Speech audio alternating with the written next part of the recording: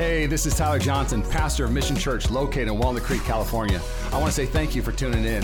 I hope this podcast inspires you, encourages you, and helps you live the life God called you to live. Enjoy. Mission Church, so good to be with you today. What an honor and a privilege to be able to come and join you in your Sunday service. I know that it's been crazy times right now. I'd love to be there in person, but even just being able to join you online, what an honor to be able to partner with you and your church for all that God is doing, and He is doing a lot in this season. It's exciting all that God is doing in the lives of people. Before I jump into the word today, which I do have a word, I first just want to say how much I love and adore your pastors. Really consider them to be friends, and so honored to be a part of what God is doing there at your church. And so Pastor Tyler, Pastor Rachel, thank you for allowing me to come and speak to your church and your people today.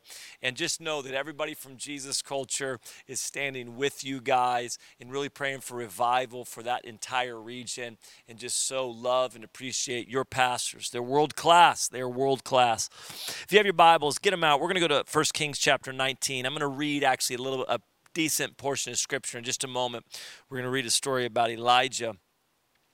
But I want to start by this. God's heart for you is that you would live encouraged and full of hope.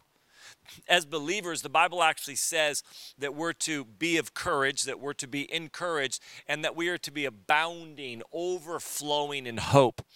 So as a Christian, your inheritance is that of courage and hope.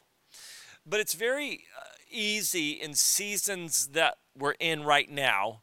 It's very easy in seasons that are like this to actually begin to lose hope and be discouraged. Even though God calls us to live full of courage, that we live kind of hopeless and discouraged. It's just something that we work through. I'm going to get into this more in just a minute. But every area of discouragement in your life, or every area of hopelessness, is somewhere connected to a lie that you're believing. God wants you to not only live encouraged, He wants you to live full of hope, but both of those things are connected to truth. When it says that Jesus came to give you freedom, He came to set you free, and the Bible says that truth will set you free. So Jesus comes as truth. He speaks truth. And Jesus is wanting to connect you to truth. So when I am connected to truth, I am connected to freedom. When I'm connected to the truth about God, when I'm connected about the truth about myself, when I'm connected to truth about a situation, then when I'm connected to truth, it brings freedom. The enemy comes to get you in bondage.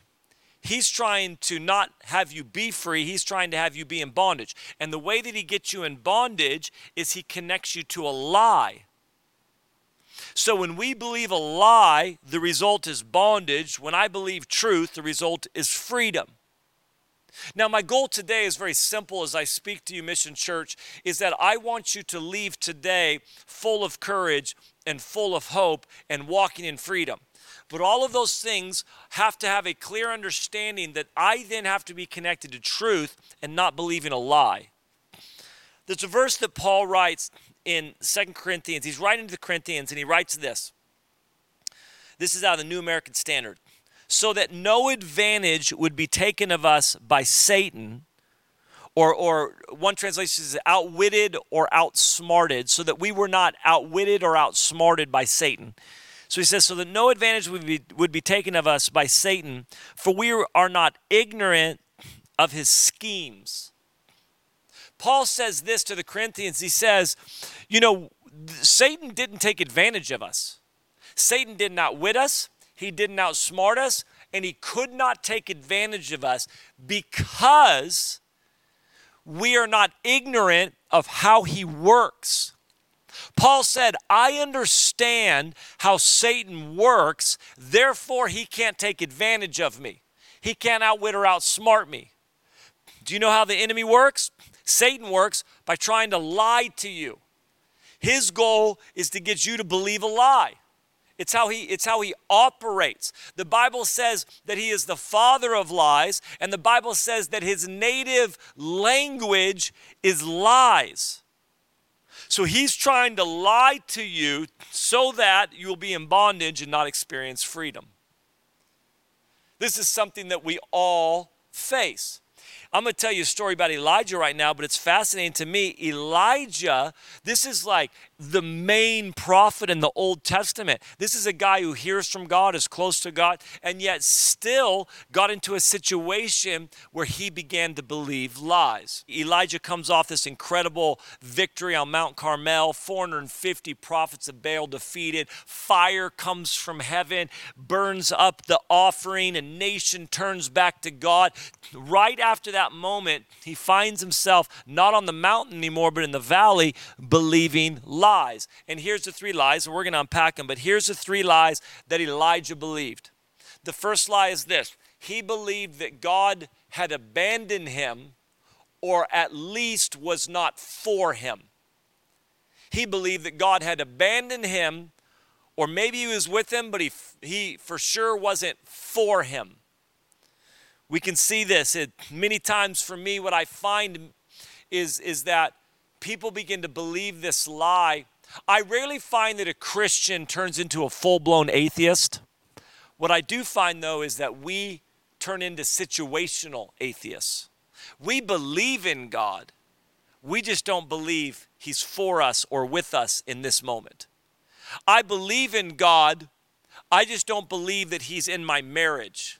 I believe in God. I just don't believe he's for me in my finances. We become situational atheists. He's got the whole world in his hands, as the Sunday school song says. He just doesn't have my health in his hands. He just doesn't have my marriage in his hands. He just doesn't have my finances in his hands. He just doesn't have my future in his hands. And we begin to believe the lie that God has abandoned us or is not for us. Elijah believed this.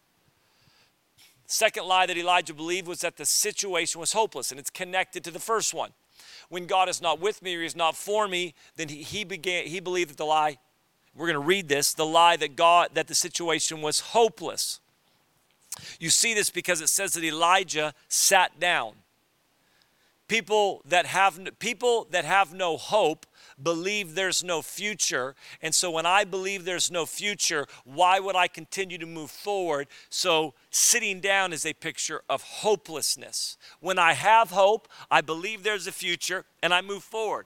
When I have no hope, I don't believe there's a future, so I don't move forward. Elijah sat down, and the third one is this: Elijah believed that in the midst of God not being with him and the situation is hopeless, that he was actually all alone, that there was nobody with him. And God comes and deals with that. 1 Kings, let's read this real quick, and then I'm just going to make a few quick points. 1 Kings chapter 19, and hang with me because we're going to read for a little bit on this thing. 1 Kings chapter 19, starting in verse 1. And Ahab told Jezebel all that Elijah had done, also how he had executed all the prophets with the sword. Then Jezebel sent a messenger to Elijah, saying, So let the gods do to me, and more also, if I do not make your life as the life of one of them by tomorrow about this time. And when he saw that, he arose and ran for his life and went to Beersheba, which belongs to Judah, and left his servant there. But he himself went a day's journey into the wilderness and came and sat down under a broom tree. And he prayed that he might die and said, It is enough now, Lord, take my life, for I am no better than my fathers. Then as he lay and slept under a broom tree, suddenly an angel touched him and said to him, Arise and eat. Then he looked, and there by his head was a cake baked on coals and a jar of water. So he ate and drank and lay down again. And the angel of the Lord came back the second time and touched him and said, Arise and eat, because the journey is too great for you. So he arose and ate and drank, and he went in the strength of that food 40 days and 40 nights as far as Horeb, the mountain of God. I'll tell you the rest of the story. Elijah gets to the mountain of God. He encounters the presence of God. And then God tells him that there's more than just him in the land. How does someone who has an encounter on the mountain, at the level and magnitude that Elijah did, I mean, how does he see an entire nation turn, prophets killed, the prophets of Baal killed, fire come down from heaven? How does somebody who stands in truth in such a profound way that if I pray, God will respond? If I call out to God, he will answer with fire from heaven. How does Elijah stand in such truth and the next day begin to believe lies? How does he stand in truth in such a profound way, and the next day lies begin to find a foothold in his life? This is the word that I want to speak to you, and I think is really actually prophetic in this moment, because this is the simplicity of what I want to say today. Elijah began to believe lies because Elijah was worn out. If you know the backstory, Elijah had prophesied a drought, and because of the drought, for 3.5 years, there was severe famine in the land. So the entire nation of Israel blamed Elijah for the pain they were experiencing in famine because of the word that he gave about drought. Not only that, Ahab was trying to kill him.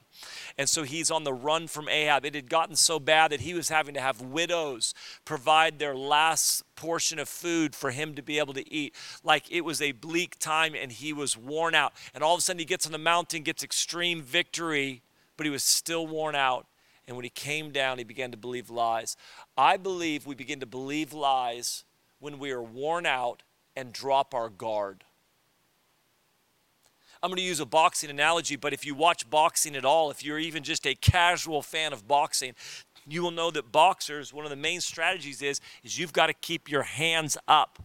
You've got to keep your guard up. And then if a boxer drops his or her guard, they are in danger because all of a sudden their face is exposed, and if the opponent gets access to their face, the fight will be over. And so you'll see boxers even, they kind of have a habit of just touching their forehead. It's just training themselves to never drop their guard, to keep their guard up. And when they drop their guard, they become exposed and vulnerable. You know, the Bible tells us that we're to guard our heart. But not just that we're to guard our heart, that it's to be our top priority. Listen to this verse in Proverbs chapter 4, verse 23. It says this: above all else, guard your heart, for everything you do flows from it. The writer in Proverbs says this: listen, whatever priorities you have, above all of that, here's your top priority. Guard your heart. Don't drop the guard on your heart. It's amazing to me how many believers I know that don't know how to do this one simple thing, that they don't realize that when they are worn down and when they are weary and when they have gone through a season that has been rough, that they have to keep their guard up, because it is in those moments that we want to drop our guard. And when we drop our guard, we become vulnerable to a lie that had no place in our life the day before, all of a sudden begins to find a foothold. And when lies begin to come in, discouragement, hopelessness, all of those things are connected. You got to keep your guard up. You have one priority, a top priority. If you've ever watched any type of war movie, or there's always in the scenes what they call combat medics. So somebody may get shot, and then the soldier will be yelling for a medic, and a medic will come out and treat the soldier on the battlefield, or hopefully if they can get them off. Combat medics are trained in something called Tactical Combat Casualty Care, TCCC. Tactical Combat Casualty Care. It's actually 3 phases that they're trained in. The first one, which I'm going to talk about, being called care under fire. That's when the battle is still going and they're trying to treat their patient. And then the second one is maybe the battle's not as intense, but they have limited equipment. The third one is they're not at a hospital, but they have a setup. But the first phase that these combat medics are trained in is called care under fire. And it's this: it's care rendered at the scene of the injury while both the medic and the casualty are under hostile fire. Available medical equipment is limited to that carried by each operator and the medic. This stage focuses on a quick assessment and placing a tourniquet on any major bleed. It focuses on major hemorrhaging and airway complications such as tension, pneumothorax. In other words, if I'm a combat medic and I get out onto the battlefield, and let's say Pastor Tyler is there, when I get out to him, I have to be able to assess quickly what matters most in that moment. I have to be able to assess quickly what needs to be treated and what doesn't. There's a priority that I have to understand out there. Because if Pastor Tyler, if I go out and I'm working on his broken ankle, but he's bleeding out, in that moment, it's not his broken ankle that matters. It's the major bleeding that matters. If I get to him and I'm working on his dislocated shoulder, but he can't breathe, his dislocated shoulder is not top priority. It's the breathing. And so combat medics are trained to be able to assess quickly what matters. Can you breathe? Is there any major bleeding? Let's fix that. Everything else we'll deal with later. Here's my point. Many believers, they don't seem to understand that when they are under fire in their life, that their top priority above all else is to make sure you guard your heart in that moment. Guard your heart in that moment. It's amazing to me just to see how many marriages have ended, how many people have left churches they've been at for a long time, marriages they've been in, whatever else it is. Lies that they weren't believing before begin to get in simply because they were in a season of being under fire, and when they were worn out, when they were worn down, when they had grown weary, they stopped guarding their heart. And when they dropped their guard, lies began to come in. Toxins, bitterness, offense, things began to take root in their heart simply because they began to believe a lie, simply because they were in a season of being worn out and they didn't know how to keep their guard up in that season. They didn't know how to assess the situation. I want to tell people sometimes, listen, we'll deal with all the rest. Top priority, guard your heart. Listen, the COVID situation, this shutdown, you may be soaring and you may be just doing better than you've ever done. But for many people, the season of uncertainty, it has put strain on marriages. You're trying to figure out how to raise kids in the midst of it. You're not sure what the economy is going to be like. You've been shut up. There's all of these things. The health factor and the fear and the anxiety and all that's swirling around. Many times it's in these seasons that we don't realize I'm letting my guard down because I'm worn out. And I want to tell you, Mission Church, I'm here today to say this: keep your guard up. And I'm going to tell you how practically, but above all else, keep your guard up. And guys, there are so many reasons why we get worn out. Sometimes it's global pandemics that just cause us to we're just staying in faith and trying to figure out finances and trying to figure out how to telecommute and trying to figure out how to homeschool my kids and trying to figure out this and trying to figure out that, and we're just worn out. Sometimes it's just life coming at us. Sometimes it's seasons that last longer. Sometimes I tell a story. Sometimes it's what I call a cat in the U-Haul season. My wife, if you know her, she loves pets, and so I married into literally a zoo, I think, the amount of animals we've had over the years. But really the first animal we had, we'd only been married a few months, and it was a cat that she had in high school. She grew up down here in the Sacramento area, but she grew up on the top of a mountain, 10 acres. So she had gotten this cat when she was in high school, and then she moved away to college, met me, we got married. And every time we'd come home, her family wasn't taking care of the cat. So the cat's name was Sal, and Sal would just live in the woods. And then every time we'd come home, this white cat, Sal would come out of the woods after eating whatever. I don't even know what they eat out there, but like just mangy and nasty and just matted and it was bad. But we'd come home and CJ would we'd come to our house for the weekend. CJ would take care of the cat. And finally she just looked at me and said, "We've got to bring this cat home. I cannot do this anymore. I can't see this cat like this." So we worked out a plan to somehow bring Sal home. And we had brought a U-Haul this weekend because we're also bringing some other stuff back. And so we get Sal.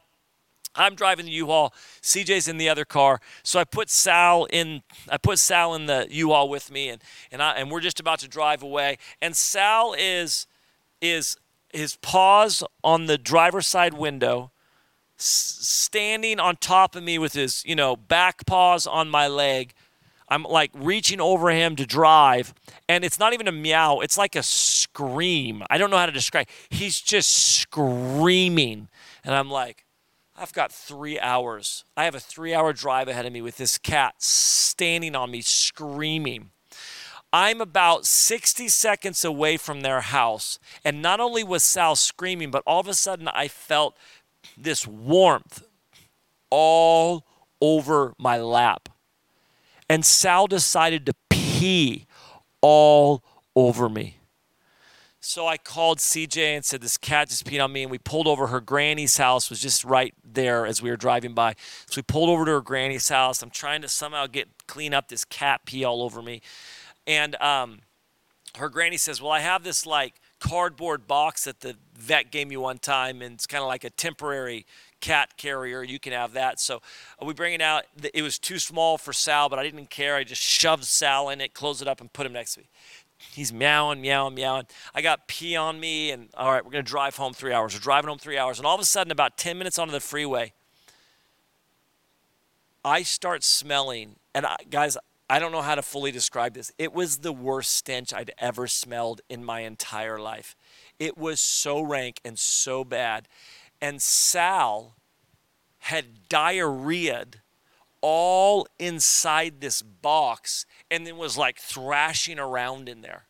Guys, this is diarrhea from years of living in the woods, eating I don't know what, and just diarrheaed all inside the box. And I'm like kind of gagging, trying not to gag in this thing. And I finally just rolled the window down and like tried to stick my head out the window for the 3-hour ride home. Guys, this is the reality. Sometimes we wonder like, well, why am I so worn down? Sometimes it's just a cat in the U-Haul season. Sometimes you just have a lot of stuff coming at you. So, people will come up and be like, hey, how's it going? It's just kind of a cat in the U-Haul type season. There's just a lot of stuff going on, and I'm tired and I'm worn down. And then what happens is many times we get worn down because it lasts longer than we thought too. Welcome to COVID-19, right? Hey, well, I can hold up for 3 weeks. Kind of sounds all right. That's fine. We'll flatten the curve. 3 weeks will be fine. 6 months later, like after a while, it's like I've got faith and I'm believing God and this is going to be great and we're positive and all that type of stuff. And then sometimes you drop your guard just because it lasts so much longer than you thought. And then just like a boxer in later rounds, you just begin to drop your guard. 3 quick things. Are you ready? 3 quick things about how to keep your guard up. How do I keep my guard up in a season where I'm getting worn down? And again, the goal is to live encouraged. The goal is to live full of hope. But when I drop my guard, I begin to believe lies. And every area of discouragement in my life, every area of hopelessness in my life is connected to a lie somewhere. And most of the time, the lie is always that God is not with me or he's not for me. Almost always. That when I look at my finances and I am discouraged, it's because I believe God is not with me or he's not for me. When I look at my marriage and I'm discouraged, it's because I believe God is not with me or God's not for me. So how do I keep my guard up so that I can continue to hold on to truth and not allow lies, what the Bible calls arrows? How do I not allow those arrows to get in? 3 quick things from the story of Elijah. First one is this: don't underestimate the power of a meal and a nap. Don't underestimate the power of a meal and a nap. Guys, it is amazing to me, and if you grew up in charismatic circles, you'll get this even more. It's amazing to me how much we disconnect our spiritual life from our physical life. Our spiritual life, our mental life, our emotional life, and our physical life, we don't think they're somehow connected. This is what I love about Elijah's worn down. It was 3.5 years of a fight for him. being on the run from Ahab, having everybody blame him for their misery. Like it was not eating great. Like it was a long 3 years. And you know what God does? God's going to come, and his presence is going to come. He's going to deal with lies that Elijah had been believing. But you know what his first thing he said? First thing that happened was Elijah just needed to take a nap, and God gave him a meal. Happened to him twice. Just take a nap. God's like, I'm going to come. I'm going to speak to Elijah. I'm going to bring my presence and transform you. But you know what you need right now? You need to go to sleep, and you need to get a good meal. We need to stop disconnecting our physical lives with our spiritual lives, because when you're worn out, you begin to drop your guard. What's the meal and a nap in your life? It's funny in charismatic circles too. Man, if you're not doing well, sometimes it just says this, and I'm a charismatic Pentecostal all the way. Believe deeply in prayer and fasting. Believe deeply in seeking God. But sometimes, it's like, man, I'm not doing good. You know what you need to do? You need to get up in the morning and get less sleep, and you need to go on a fast and stop eating. You know what you need? You need less sleep and less food. That's what you need. And I love this about God. God's like, hey, Elijah, you know what you need? You need to go to sleep. Get a nap and get some food, and then I'm going to come and talk with you. I don't know what your meal and a nap is, but can I give you permission to do it? Go on vacation. Take some time. Get a hobby. Like what is it? CJ, when my wife, when we had little kids, she'd be at home with the babies, and I remember I'd come home from a hard day of youth pastoring. Where I had to take kids out to Starbucks, and I had to plan some retreats, and we had to play some ping pong, like a hard day of youth pastoring. I'd come home from youth pastoring, and I'd be met at the door with CJ, hair a little frazzled, hollow eyes, just holding a baby, handing me a baby. And I'd be like, what's going on? She goes, take the baby. And I'm like, okay, I worked today too, okay? All right, you're not the only one. I work too. And she'd always look at me and go, I was in my early 20s, so for all the women, please forgive me for this. But she'd look at me and go, did you go to the bathroom by yourself today? Did you go to the bathroom by yourself today? And I'm like, well, yeah, a few times. She goes, yeah, I didn't go to the bathroom by myself once. Take the baby. And then so I'm like, okay, all right. So I take the baby. And you know what she'd do? She'd go to Target. And at Target, they had like a little food area. And she would get a hot pretzel. And she wouldn't even buy anything at Target. She'd get a hot pretzel, and she would walk around Target eating a hot pretzel, just looking at things. People from our church would run into her walking the aisles of Target with a hot pretzel, not buying anything. But you know what? You got to find your meal and a nap. I don't know what your meal and a nap is, but make sure that you don't downplay or dismiss the role of physical health and rest when it comes to your spiritual life and lies that you may be believing. Many times when people come to me and they're struggling with lies, I just said, listen, best thing you can do is get some sleep. Get some sleep. It's amazing how many lies we believe when we're just tired. Second thing is this. Always keep one foot in water. I'm not going to go into the full story of this, but always keep one foot in water. I met years ago. I met in Las Vegas the son of a Navy SEAL who served in the Vietnam era. And he said, my dad and the SEALs, they have this phrase, always keep one foot in water. And what they mean by that is what separates the SEALs from other special operation forces is their ability to thrive in water. Water, which is normally a pretty harsh environment for the rest of the world, but for SEALs who have trained so extensively in it, it's where they're actually most comfortable, most confident. And so if they're on a level playing field, if they're under fire and they're getting, it may be a level playing field with the opposing army here, and if they're in trouble, they retreat to water. They always know where water is, because if they get in trouble, they retreat to water, because although it may be a level playing field here, it's no longer a level playing field the minute we get into water. Because that water is harsh for everybody else, but it's where I'm most comfortable and confident as a SEAL. In the same way, we have to always keep one foot in the presence of God. As believers, our default mode has to be the presence of God. That when I am worn out, when I am believing lies, I must retreat to his presence. Because in his presence, there are things that thrive and things that die. There are things that are given oxygen and there are things that are deprived of oxygen.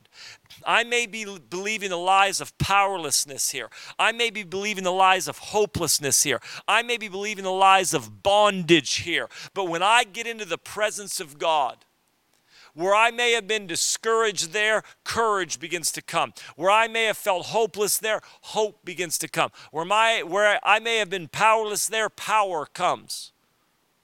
You've got to have the default mode of getting into his presence. You can do this on your own. I miss greatly gathering as a people right now. And the thing I miss the most is corporate worship. Being together, just corporately encountering the presence of God together. But just because we can't gather corporately together right now doesn't mean that you can't encounter the presence of God. He is with you anytime you turn your heart to him, your affections and your attention. As you just turn your attention to him, God's presence comes.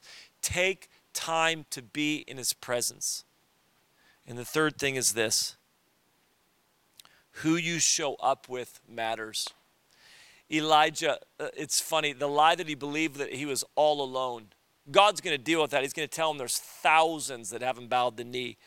But Elijah literally left his servant so he could go a day's journey to complain to God about how he's all by himself. He left someone so he could complain about how he's all alone. Who you show up with matters.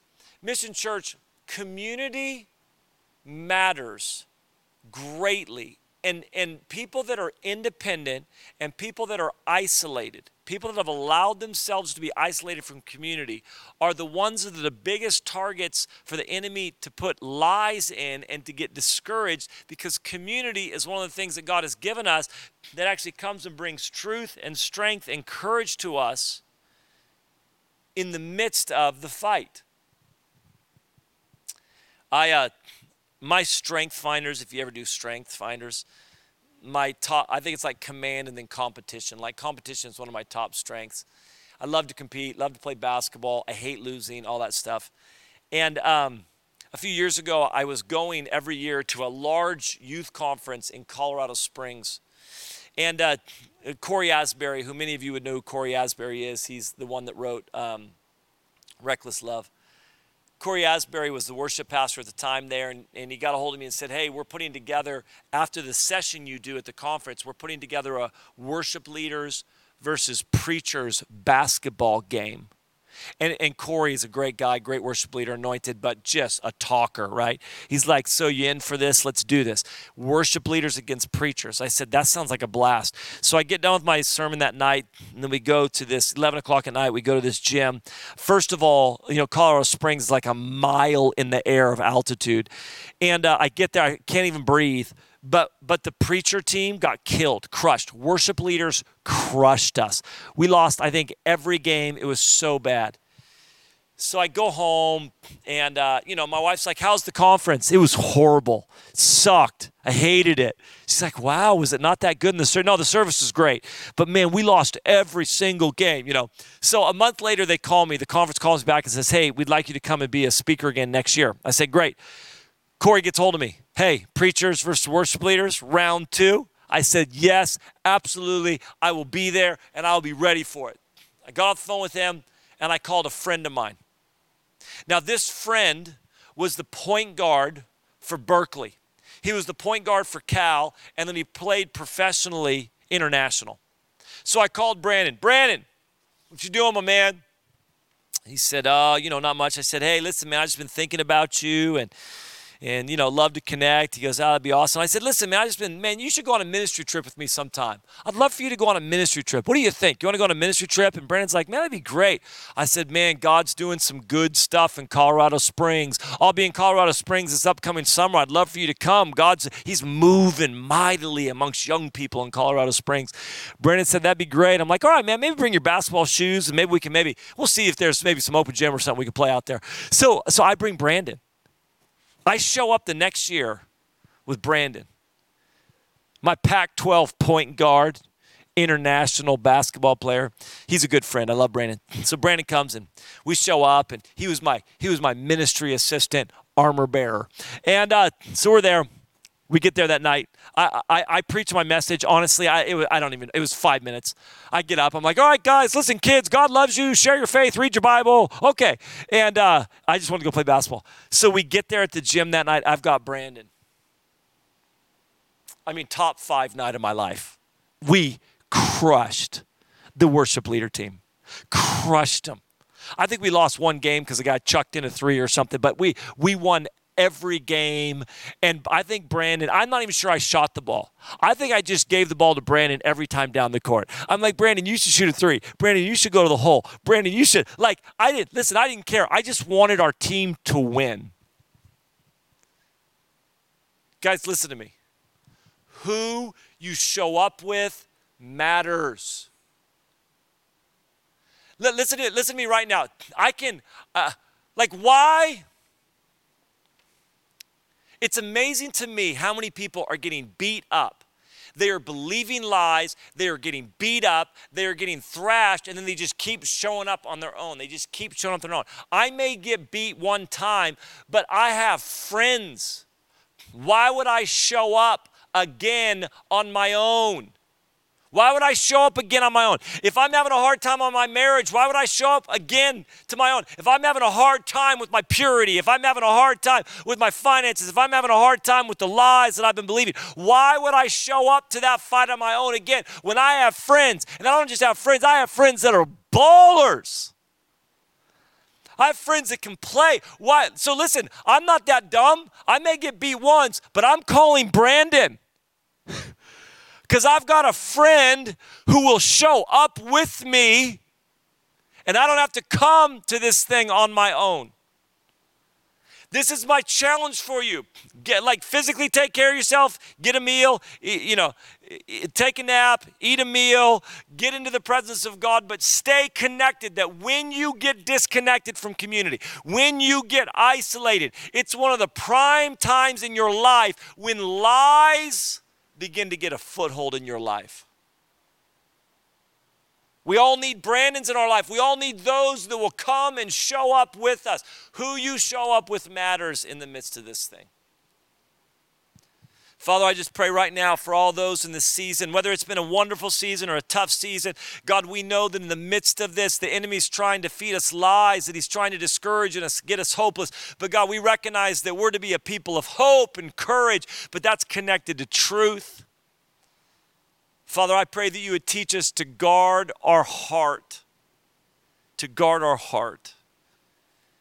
Father, I just pray that today you would encourage people, that you would speak truth to them, that they'd be full of hope in the name of Jesus.